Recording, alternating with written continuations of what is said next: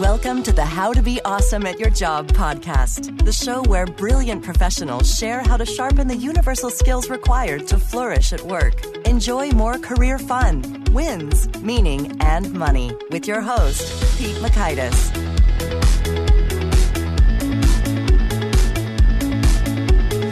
Hello, and thanks so much for joining us here for episode 233 with Todd Davis. I think you're going to get a real kick out of this episode because Todd has gained a wealth of experience as the Chief People Officer at Franklin Covey. They have thought long and hard about the best practices for cultivating better work relationships, and he spills the beans here. So you'll learn 1, how to see others more clearly, 2, a master tactic to get better feedback from your colleagues, and 3, the most common mistakes that destroy work relationships. So if you'd like to check out the show notes or the transcript or the links to items that we've referenced here, you can find that on over at awesomeatyourjob.com/ep233.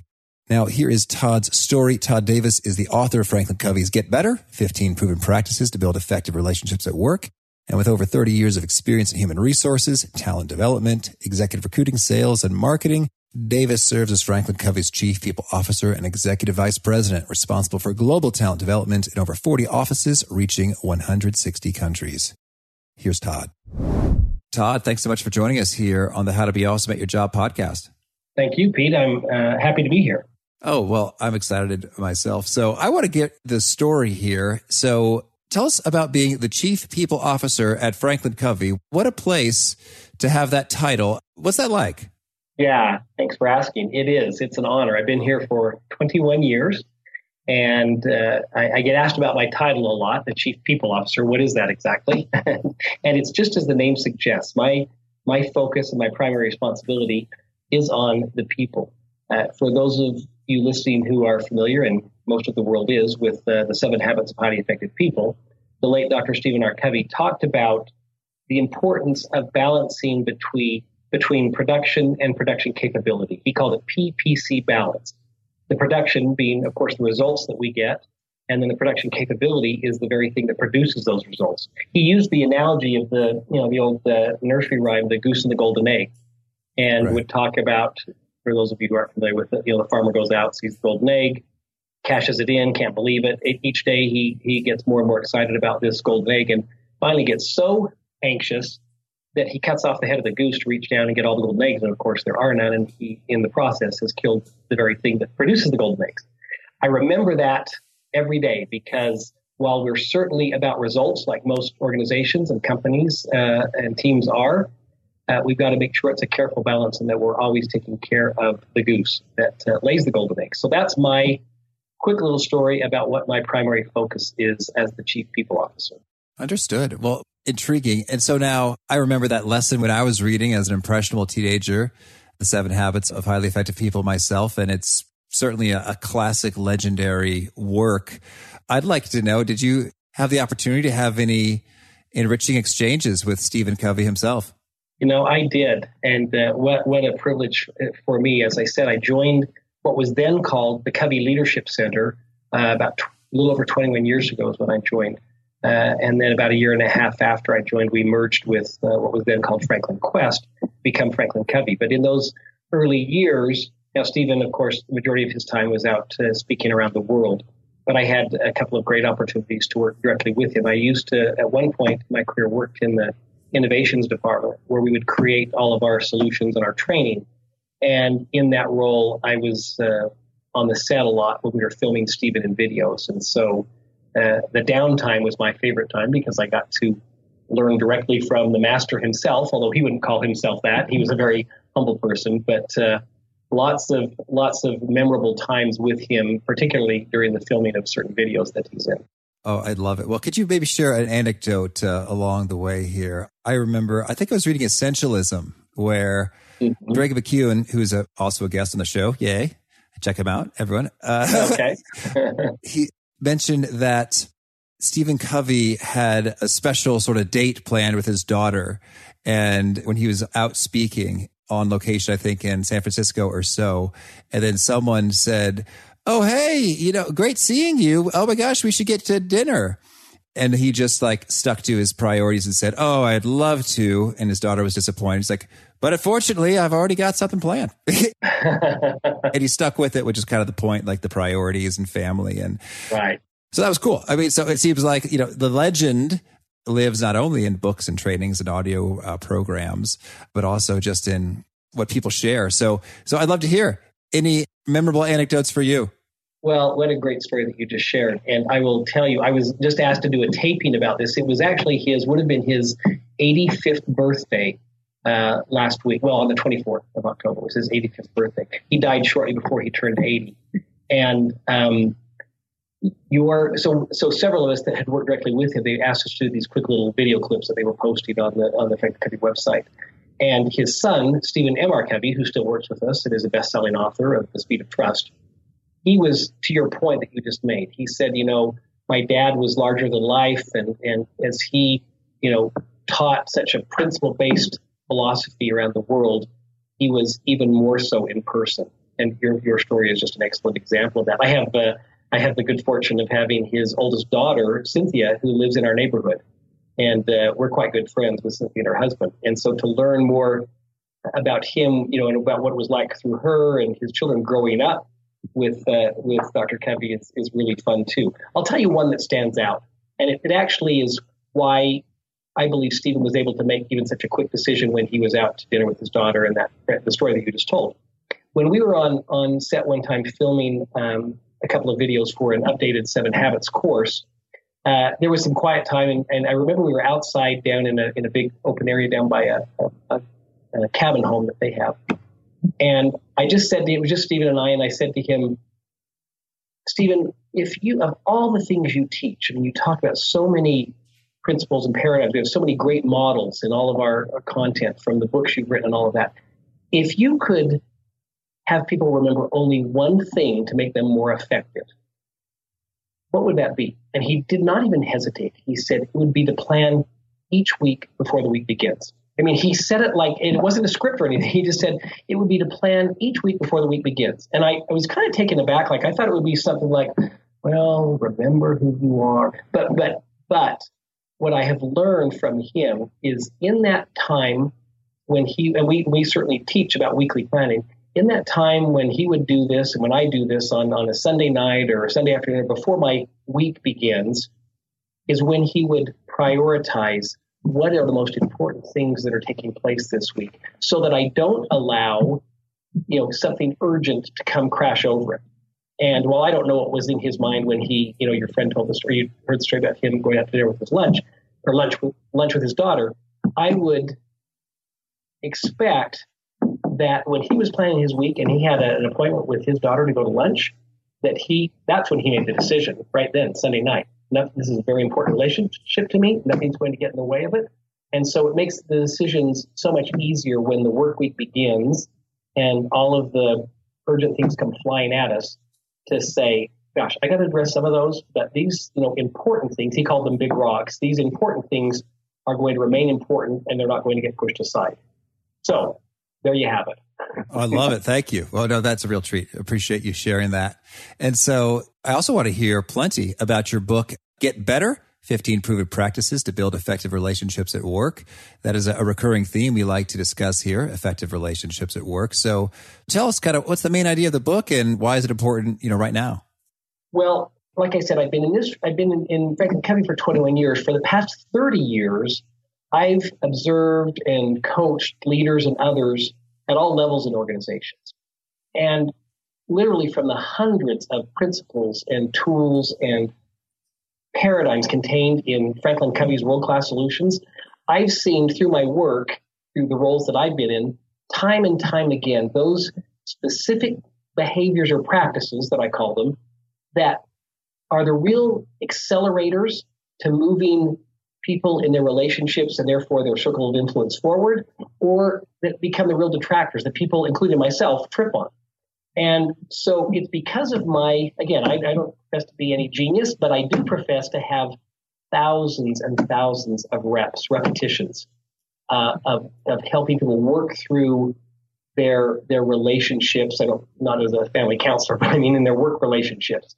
And so because I have so many repetitions at that, I'm in a good position to identify which are the most common, like I said, to really help or really hinder those relationships. And I put them in a book called, as you mentioned, Get Better, 15 Proven Practices to Build Effective Relationships at Work.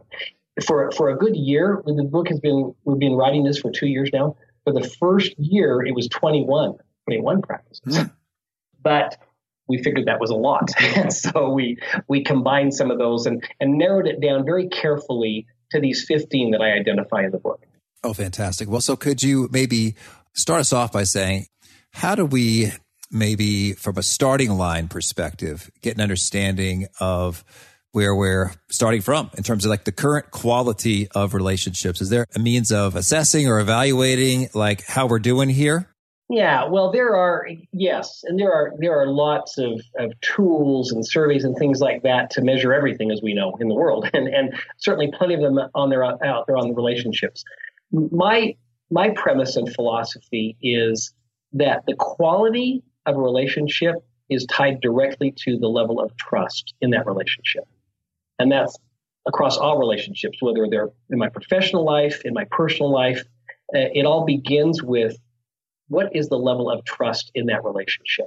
So that's how I discern for myself and for others where the relationship is at right now. Because once we address that, once we have a sufficient, and I don't think you can ever have enough trust, but once we have a sufficient level of trust, well, then we can go about working together, repairing, a relationship that's been broken, working through big and little obstacles, but it all ties first and foremost to the level of trust that we have. And so now, when you say the level of trust, I mean, how do you, I guess there's assessments that can measure that too, but do you have like a quick sense in terms of like a couple of yes-no questions you ask yourself to see if we got it or we don't? Well, that's a great idea. And while we don't put that in the book, I think that I'm just kind of thinking through all the examples I have in the book. They all begin with, or at least are associated with, how easy is this person to work with? It doesn't mean how easy is it because this person sees everything the way I see it or agrees with me, but do we have the communication? And again, it just ties back to trust. Do we have enough trust that the communication is easy, that I can share things if I see something very differently than Pete does, but yet our level of trust is so high that I can say, hey, Pete, you know my intent, and we're seeing this thing very differently, and I don't know that either way is right, but can we go ahead and talk about it? I mean, that's the kind of dialogue that is very common throughout this book. It's very practical. Practice 8 is titled Take Stock of Your Emotional Bank Accounts. And the reason I'm just mentioning that right now, Pete, is that we compare and we don't compare an emotional bank account to a financial bank account. A financial bank account, you certainly make deposits and grow interest and have planned withdrawals. An emotional bank account, you certainly want to make deposits, but never with the intent of taking a withdrawal. And the more consistent deposits I make over time, the much higher level of trust I build. So that when, as human beings, and we're fallible and make mistakes, when I do that, well, if I've got a high EBA, I like to call it, a high emotional bank account level, then it doesn't harm, the level of trust and therefore the relationship. So I feel like I'm talking around your question a little bit, but I don't have nor profess to have, if you ask these 3 questions, then you immediately know whether Pete and I have a great relationship. But I do say the courage, the level of courage and consideration you have in a relationship, and the amount of transparency you can have in your dialogue greatly determines where the quality of the relationship is. And I hear that. And so maybe it's certainly not binary there, but rather more of a spectrum or continuum. But I think I hear just what you're saying. It's like, there's some folks I could just tell them directly. It's almost like the scope of things we can talk about, in terms of easily versus, okay, we could talk about A, B, or C just fine, but ooh, don't you dare say something about their, sacred cow or whatever. Otherwise, we're going to have it's going to get difficult. We will not have an easy time, communicating with each other versus when it's like, okay, this is just my observations right now, and here you go. And you could just do that pretty effortlessly. Then you're sort of in the highest planes of trust. Exactly. Yeah. Great comparison. Okay, cool. Well, so understood. Well, so then I'd love it. So you've painstakingly, whittled them down. We started with 21. Yes. And then it went down to 15. So I'm going to put you on the spot all the more. Could you share with us, 2 or 3 of these practices that just make the massive difference? You bet. How about 15?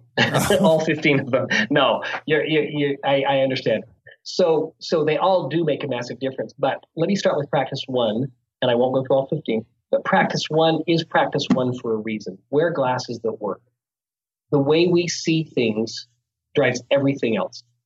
And that's the big aha for people. We already know, most of us know, our behaviors, our actions lead to the results we get. Mm-hmm. Okay, that's well known.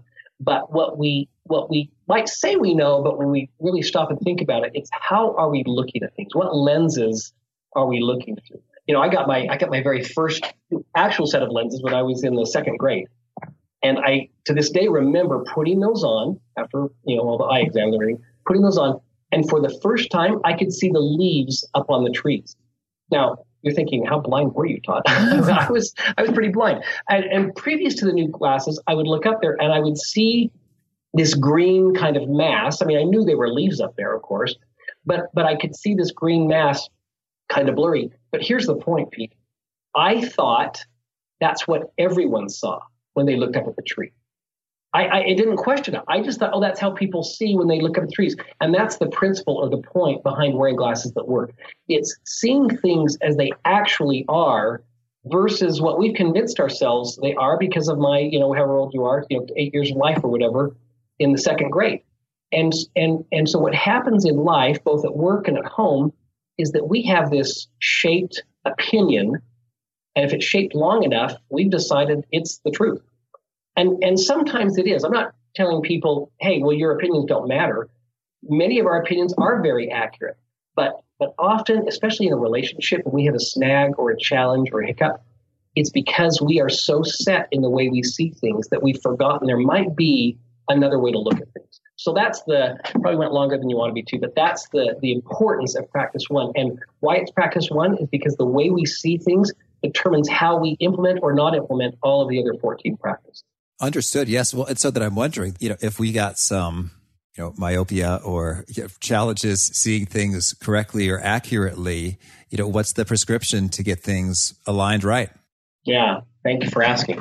So at the end of each practice, I have an application, a Get Better application. So that to your point, we can, where do I start? So with this particular practice, and this is proven to be wildly effective, and I use it myself a ton. I have a challenging situation or person. What I do is I go ahead and I list out on a piece of paper all of the things that contribute to why I think that situation is so challenging. Write them all out. Some of them are words, some of them are phrases.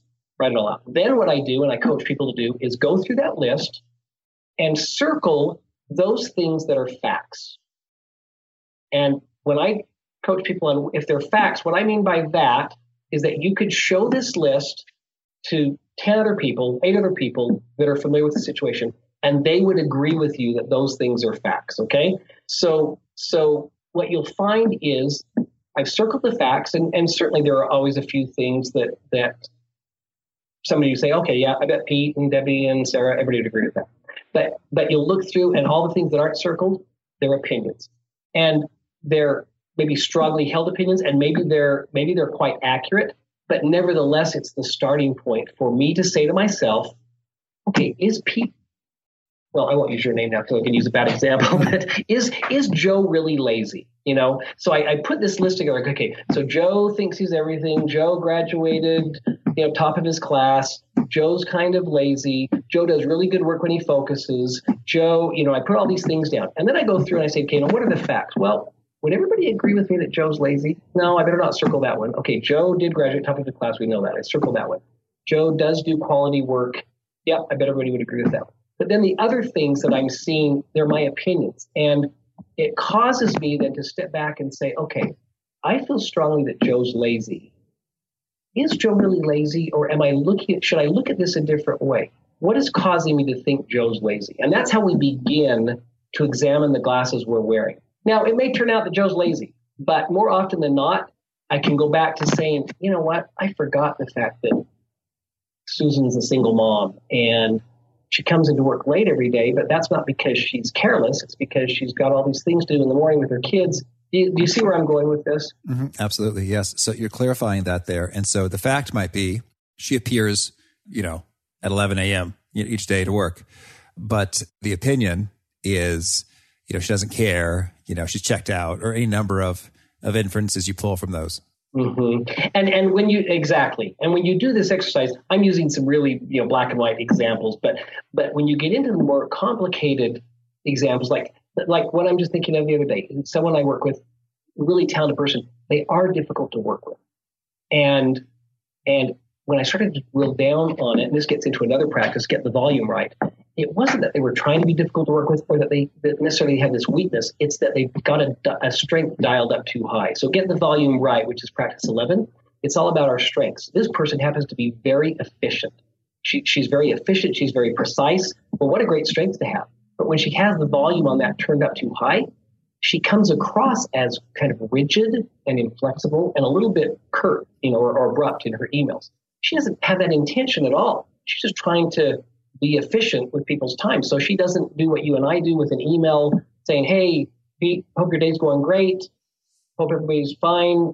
Have you had a chance to pull up those videos yet or something? She just sends an email and says, Pete, do you have the videos yet? And all of a sudden Pete reads it and goes, oh, is she ticked off at me or whatever? So I've been working with her and again, truly blind spot, because this is a really good, talented person, but just was unaware of some of those nuances that were habits or behaviors that she had. Mm-hmm. Okay, thank you. Well, could you give us another key practice then? You bet. Let me look. I'm just looking through the list here. I mean, they're really, really hard to choose here. I would say practice 13, make it safe to tell the truth. What this practice is talking about is, do you make it safe for others to tell you the truth? Think about when was the last time you asked for feedback. Mm-hmm. And maybe some people, I do it every day, but most people don't. And I find we don't ask for feedback because it's hard enough to give ourselves feedback, like standing on the bathroom scale, which I did this morning, and I did not like the feedback. But it's even harder because we forget what people's intent is. Assume good intent makes it safer for people to tell the truth. When somebody tells you got, a piece of spinach in your teeth at lunch, you don't think, well, you just want to criticize me. No, you know that they're just being considerate and want to help you. But when someone tells you, I notice you kind of dominate the meetings and it shuts down other people, well, then we get all defensive and we think, well, you just want to criticize. Why is it when we jump to that? People in general just want to help. So make it safe to tell the truth. And we have an application for that in the back of this practice. And I'll just tell you quickly, one of the best things you can do to make it safe for people to tell the truth is ask them for feedback. Now, that sounds like a no-brainer, but the way you ask them for feedback. So let's say that I'm giving a presentation for a client, and I notice in the audience of these people that my friend Pete is there. So I go up to Pete after I give the presentation. I say, hey, Pete, what did you think of my presentation? Well, what's Pete going to say? It was fantastic. Yeah, thank you. And that's why I continue to hang out with you. But suppose that maybe the day before the presentation, I notice my friend Pete is going to be there, and I call him and I say, hey, Pete, I understand you're going to be in my keynote tomorrow. Could I ask you a favor? Would you mind, while you're watching me present, would you mind taking a few notes on things that you think I could do to improve the presentation? I mean, I'd love to hear what you think I'm doing well, but I'm really focused on improving my delivery skills. If you wouldn't mind taking some notes, I value your opinion, I value your judgment, and then maybe we could get together the following day or at your convenience, and you wouldn't mind sharing with me those things. I would really appreciate that. Now, both scenarios, I'm asking for feedback, but one is very different than the other. So that's how we make it safe for others to tell us the truth. Okay, very good. And so think about sort of the opposite of these things, how we make it unsafe. One is defensiveness, which could take all sorts of shapes and sizes. And I think it's probably fair to say, maybe you've got stats on this, I don't, but I think it's fair to say the majority of workers in the United States do not feel safe enough to say what they really think needs to get fixed or corrected or adjusted to their bosses. That's my hunch, intuition from talking to workers. I don't know if you have any data or specifics, but does that ring true for you? It does ring true, and it's the whole point of the chapter. All right. While this book is written for everybody, certainly not just leaders, in official leadership positions, but it's the whole premise of it is, if you truly, unless you think you've arrived, you have no area for improvement. And I haven't met anybody, well, we'll stay away from politics or anything. I haven't met anybody that thinks that, but so we all agree that we're all in the state of getting better. Well, then how do you know where you need to get better? Well, I just know. Okay, do you have blind spots? I'll ask people, do you have a blind spot? Oh, sure, I'm sure I have plenty of blind spots. What are they? And then they'll tell me, some of the things they think they need to improve on. I say, okay, so those aren't really blind spots. These are my blind spots, Todd. Yeah. I've documented them clearly. That's exactly right. And so then I'll say, okay, I appreciate, that's really good to have self-awareness. Do you have any true blind spots? You understand they're called blind spots because, oh, you're right. Oh, I'm sure I do. That's the point of, now let's talk about if you make it safe for others to tell you the truth. Well, how do I do that? And this is to your question. Do you routinely ask, not every day, that'd be annoying, but do you routinely ask your team, whether you're the leader or not, or just a member of the team, do you ask them for feedback? Do you have a proactive way, a systematic way of getting feedback from others? Most people don't. And that's okay. You're human. Well, I would suggest that on a monthly, quarterly basis, you put some kind of system together, even if it's just an email to your team. And again, you don't have to be the leader. Be a member of the team. Say, hey, folks, so appreciate the opportunity we have to work together. It's kind of my family away from home. I would really like to improve in, whatever I do, blah, blah, blah. I'd love to hear any feedback from you on what you think I do well and what you think I could improve on or do differently.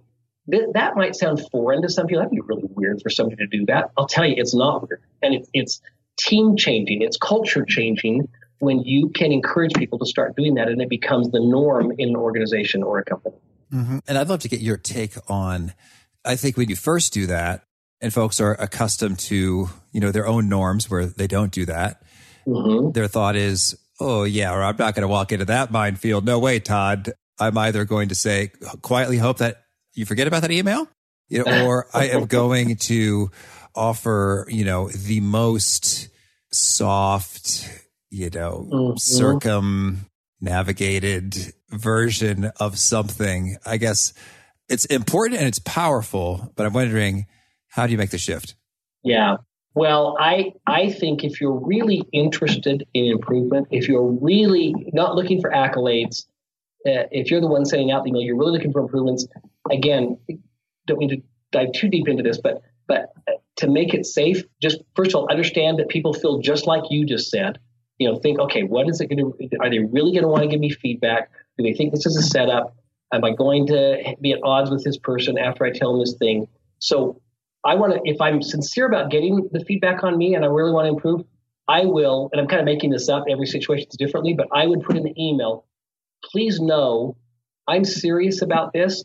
For example, and I will share with them so they know, oh, he can hear it. So I would say something like, for example, some colleagues that I recently asked about this were telling me that while they know it's unintentional, that I tend to dominate the meetings or talk too much.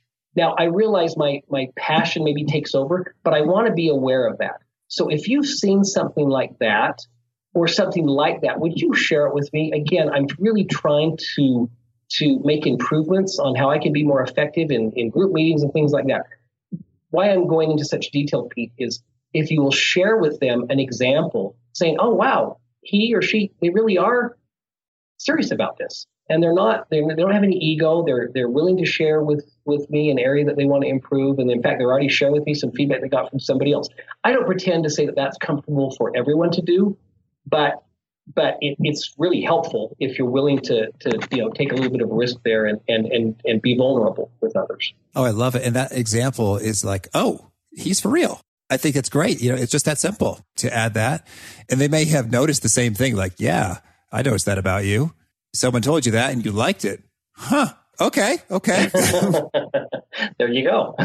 That's right. Well, could you maybe give us the antithesis of some of these in terms of, what's something you see that people do all the time and they should just cut it out because it's counterproductive. It's doing the opposite of building effective relationships at work. It's destroying effectiveness of relationships at work. Well, again, I could talk about the antithesis of every one of these 15, but a couple of quick ones that just come to mind. know yourself well and know where your tendencies in not a good way are to go. Because if you can, I think we can all be honest with ourselves, not with our blind spots because they're blind, but with enough things to say, okay, I get that I have a tendency to do this or do that. The reason I'm doing that lead in is there was a senior level person here who's really a talented person, and they also can get pretty defensive. Well, they had a big blow up with someone. This is, gosh, 7 months ago. Yeah. And they blew up at this person, and they blew up at this person in front of a lot of other people too. And good for them that at least they came to me and they said, look, I'm going to come to you before they do because I made a big mistake. I was anxious about this, this, and this, and I got upset, and I went to her and didn't handle it in the right way. And not only that, I didn't even do it in private. And I just thought, oh gosh, Joe, we'll make Joe the bad guy here again. And so I said, okay, Joe, here's what I would do. Now hear me out here. This sounds simple. I said, Joe, I would email. I wouldn't go back to her because you sounded pretty threatening there. Not threatening like I'm going to do something to you, but I mean, that was pretty uncalled for and intimidating. I would email her. I would write a very carefully worded email. I would take full responsibility for what you just did. I would, apologize, no excuses. And then because I know Joe well, I said, let me tell you, Joe, as human beings, we'll have a tendency to want to explain ourselves because you admitted, and I appreciate you telling me you were completely wrong and that was abhorrent behavior. I appreciate you saying that. You're going to want to defend yourself to her. I'm going to ask you not to do that. Just take full responsibility. No, because she'll, if you tell her what had just happened previous to that, why you're so upset, yeah, I know that's not your intent, but that's making an excuse for your behavior. Don't do that. So, right. About 2 hours later, I get an email from the person who had been yelled at. And they said, I just want to show you this apology I just got from Joe, I'll say. And she forwarded it to me, not knowing that I had even coached him or anything. And the email was a beautifully written apology, take full responsibility, and then went on with a final paragraph about why he did what he did. And I got to tell you, it was an exercise in patience. And I just thought, wow. And I just went to him, not angrily, because that was what he models. I just went to him and I said, you know what? You couldn't do it, could you? He goes, I know. I don't know why. I'm so sorry. So that was a long story, but I'm telling you, you say, what do people do wrong? Well, he doesn't know himself well enough. So now he's made amends since then and made some huge improvements, but know yourself well, know what your tendencies are. That's the biggest faux pas. I would say just one other thing I would mention that's kind of overarching. And I was doing an interview with somebody the other day on the book, and he asked me such an interesting question. He said, Todd, I had years and years and years of coaching and talking to people on relationships. If you could have a sign hanging outside your door before the next person came in. Now, I'm really not set up that way. It's not like a doctor's office and I got people out in the waiting room. But I thought it was an interesting question, and I enjoyed it. And I thought, what would I have that sign say? And in a minute, it came to me. I said, my sign outside the door would say, have you considered the other person's perspective? Have you considered? And I don't mean, could you maybe agree with it? Could you disagree? It's not that at all. It's just when we can step back and put ourselves in the place of the other person. And we're so hesitant to do that because we're so worried they're going to think we're siding with them, or we're not. And they're not going to think that. Just take a minute and consider the other person's perspective. When we can get people, 2 people or 10 people or whatever, looking at things for a minute the way the other people are looking at it, just to understand their point of view, man, we can take off in moving forward so much quicker and with so much better, deeper, richer understanding of one another, and therefore have highly effective relationships. Oh, that's excellent. Thank you. So then the things not to do are, when apologizing, explain yourself, which creates excuses. Yeah. And don't assume on that last example. Yeah. I see people just, I know where Pete's coming from. Or, oh yeah, Pete always does this. Or, well, I think Pete thinks this. Well, don't assume. Consider their perspective. Find out more. Take time to really understand where they're coming from. Would be another one that I see is a big problem when we don't do that. Absolutely. And it tends to really disarm folks as well in terms of like, well, here's really what I think, and here's really where I'm coming from, and here's what's really important. And it kind of just, in some ways, open it wide up. Right. Exactly. Well, Todd, tell me, is there anything else you want to make sure to mention before we shift gears and hear about some of your favorite things? Well, yes, I could talk forever, but practice 10 is talk less, listen more. So I'd better follow my own advice here and listen a little bit more. But that's, every one of these practices, and I'm just looking through the list here, they are all, like I say, I've seen them in good ways and in bad ways so many times. And I think if people that buy the book each chapter begins with a question, and it kind of gives you insight into whether this is an area of challenge for you or not. For instance, I'm looking at practice 4, play your roles well. Have you ever found that success in one area of your life comes at the expense of another area? Oh, sure. Yeah. So that's where the chapter begins. And I think most of us, including myself, will say, yes, that's happened to me. Well, then you might want to dive into practice 4, play your roles well, which is all about deciding what are the most important roles in my life. And if I say 20, I'm in trouble. It's 5 to 7 roles. Choose 5 to 7, both professional and personal roles, and decide what is the real meaningful contribution I hope to make in that role. Now, is that 5 to 7 total or 10 to 14 total? No, that's 5 to 7 total. Franklin Covey's been in the business of effectiveness for a very long time. And whenever we have someone who says, well, I've got 20 very important roles and I need to focus on all of them, they're a good candidate for disappointing a lot of people a lot of the time.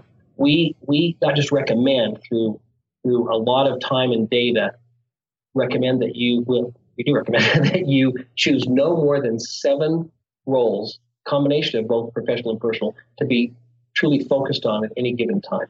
Well, so can you give us some example of these role names? Sure. Some of my most important roles are that of a colleague, of a team leader, of a coach. And coach is how I like to refer to my chief people officer role, as a family member, and as a friend. There's 5 of them. Those are my most important roles.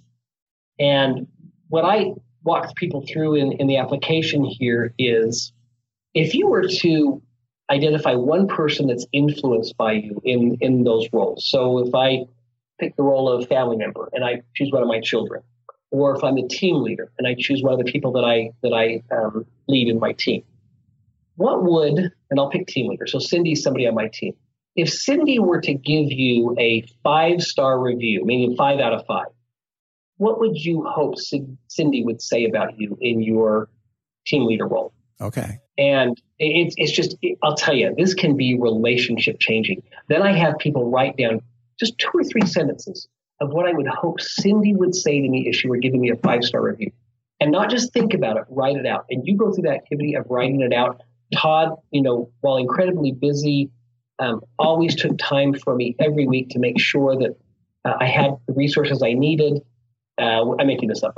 When I made mistakes, he, helped me learn from those mistakes and continued to give me more opportunities, showing that he trusted me. You go through an activity like that and write out the ideal. It might not be what they say today, but what I'd like them to say, it changes what you do every day in your most important relationships.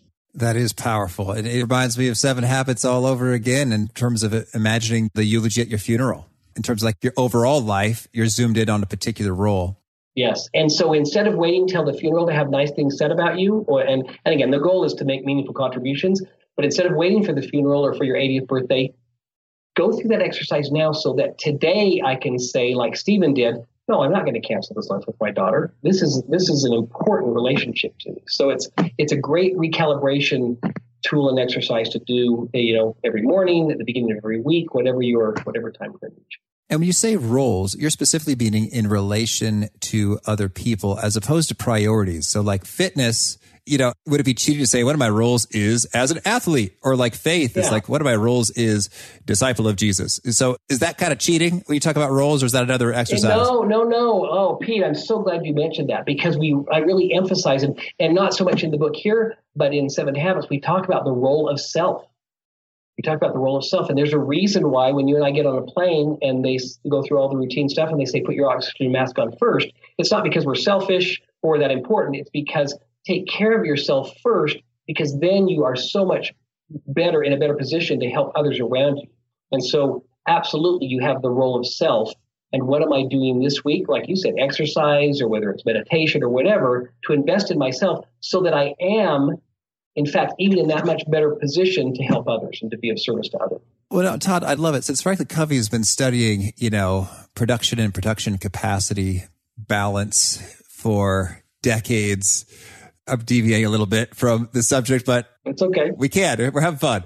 I'd love to get your take on, in the grand scheme of priorities and roles and goals and responsibilities, like all this stuff, are there any rough rules of thumb that you've seen kind of consistently just make good sense in terms of, spend no more than X or no less than Y hours a day or week in exercise, in meditation, in answering your email inbox? It seems like I'm imagining, everyone's context is different. And at the same time, we're all human beings, and many of us listening are all professionals, knowledge workers.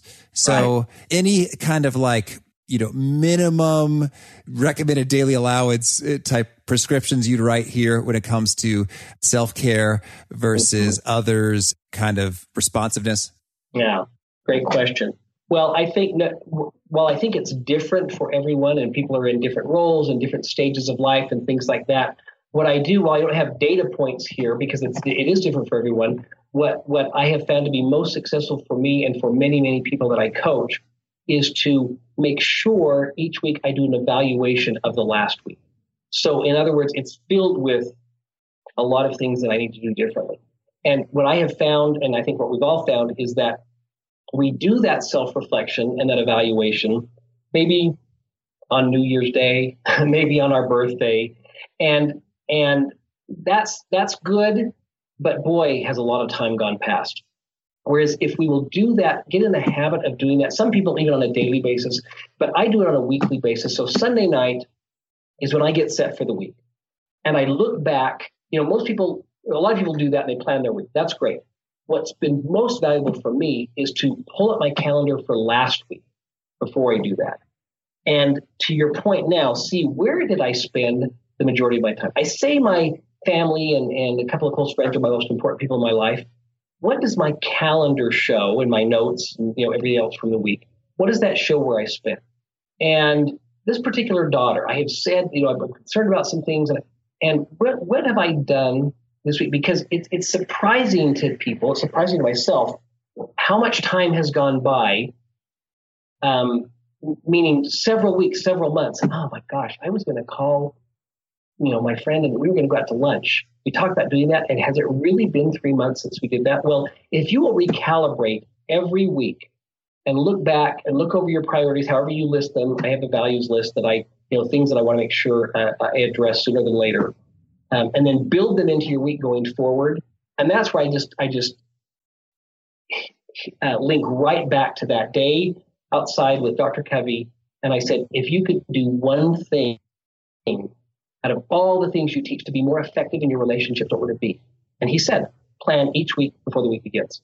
It's stuck in my mind. We actually did a course or a videotape around it because it was just so meaningful, especially coming from someone who understood relationships and effectiveness so much. So I think when your listeners and myself, we do that, we look over the week and we say, is there a rule of thumb? How much time? Well, I think the rule of thumb is to say, if I really believe that these people, my family, I'm just using this as an example, most important people in my life, and yet I can look back for the last 3 weeks, and if I add it up, I probably spent a total of 7 hours with them over 3 weeks. I may want to shift some things going forward. Or if I said, gosh, I wanted to be, the world's best project leader on this particular project, even though I'm juggling like 4 roles at work, and then I go back and look, how much time am I dedicating to that particular thing? It's a real good look in the mirror, so to speak, to then maybe adjust what I do going forward. All right. Well, Todd, this is so much good stuff. I want to hear about at least a couple of your favorite things. Could you share with us now a favorite quote, something you find inspiring? I have 3 of them. They're posted right by me, and they're quotes that I love to live by. Have you got time for 3? Oh, sure. Okay. The first is by Dr. Covey, and I think about it every day. And I like to remind people that leadership is a choice, not a position. That's not the quote, but I'm just saying it's applicable to everybody. But the quote is, leadership is communicating to people their worth and potential so clearly that they come to see it in themselves. And again, you don't have to be a formal leader to do that, but communicate to people their worth and their potential so clearly they come to see it in themselves. So that's a quote that I love and I try and live by, and I do better at it some days than others. Another one is by John Wooden. Well, it's actually by Abraham Lincoln, but the coach John Wooden used it a lot, and but it's actually attributed to Abraham Lincoln. And Abraham Lincoln said, "It is better to trust and be disappointed once in a while than to distrust and be miserable all of the time." All right. Such a great quote. And again, not implying just be blind and get gullible and be taken advantage of, but have a propensity to trust. And especially as we're talking about relationships, err on the side of trusting unless and until someone gives you a reason to not trust. And then my last one, can I give you the last one? I'll go for it. Okay. This one is written by an old actress by the name of Fanny Brice. And Fanny Brice said, "Let the world know you as you are, not as you think you should be. Because sooner or later, if you are posing, you will forget the pose. And then where are you?" All right. So it's just all about authenticity and be who you are. Okay. And Todd, if folks want to learn more or get in touch, where would you point them? I would point them to getbetterbook.com, www.getbetterbook.com. And all of my information, my Twitter feed, LinkedIn, and all of that is there. Perfect. And do you have a final challenge or call to action for folks seeking to be awesome at their jobs? Well, I'm all about relationships. And relationships, sometimes people think, well, that's soft or that's just for home. Actually, the most effective people in their work have the most meaningful effective relationships. I was following a motorhome the other day, and people probably have seen this bumper sticker. The motorhome was pulling a boat, and I think he had like some ATVs or something stuck up on top somehow. It's just, I've seen the number of toys he had there, and it was great. And I'm not putting that down. I would love to have all those things. And his bumper sticker said, and I'll be politically correct here and say or she, but he who has the most toys wins. And I was following that, thinking how great it would be to have all those things. And I thought to myself, he or she who has the most meaningful relationships wins. Mm-hmm. And that is kind of my mantra. And again, I'm certainly not perfect at it, but it's where my area of focus is every day, is just building strong, meaningful, sincere relationships. Oh, fantastic. Well, Todd, thank you so much for taking this time. It's a whole lot of good stuff and inspiration, from a place that's been an inspiration to me. So a real treat to chat. I wish you tons of luck with the book, Get Better, and Chief People Officering over at Franklin Covey and your speeches and all you're up to here. Thank you so much, Pete. It's been a pleasure to get to know you, and I appreciate your time. I loved how Todd suggested so simply that when you ask people for feedback, you give it a specific example, like here's a specific name of a person you've probably know or have heard of, identifying a specific thing about me. He shared that with me, and I appreciated that, and I'm working on it. I think that just can go a huge long way in terms of resonating. Oh, you are for real. And I've also sort of noticed that about you. I think that really just stuck with me. And so helpful to put a little bit of reality to your request, because a lot of folks will say, yeah, right. And I've heard some tales of folks that they're engaging in like a 360 feedback process. And then they come back and say, all right, which one of you dinged me on communication? That just kind of cracks me up there. A little bit ironic, don't you think? It's sort of like, okay, are we for real about the feedback request or not? Oh, that sounds legit. That's helpful. So I think that packs a heck of a punch in showing that you mean business. So I hope you dug that and some of the other insights. And again, if you want to check out the show notes, the transcript, the links to items referenced, that's on over at awesomeatyourjob.com/ep233. And I hope you have a very happy Thanksgiving. That's on the Thursday. There'll be no episode then. Friday is the Black Friday special, where I share a few of my favorite things. If you care, if you're doing some shopping and some stuff I've found that's kind of cool over the last year or so. So I hope to catch you there. And after that, we got Mike Figliolo, who's chatting about critical thinking insights. Hope to catch you there, and peace. Thanks for joining us for today's episode. To get the most out of this conversation, visit awesomeatyourjob.com to find today's show notes, transcript, and infographic summary cheat sheet. For more entertaining professional skill sharpening, be sure to subscribe to catch the next episode of How to Be Awesome at Your Job.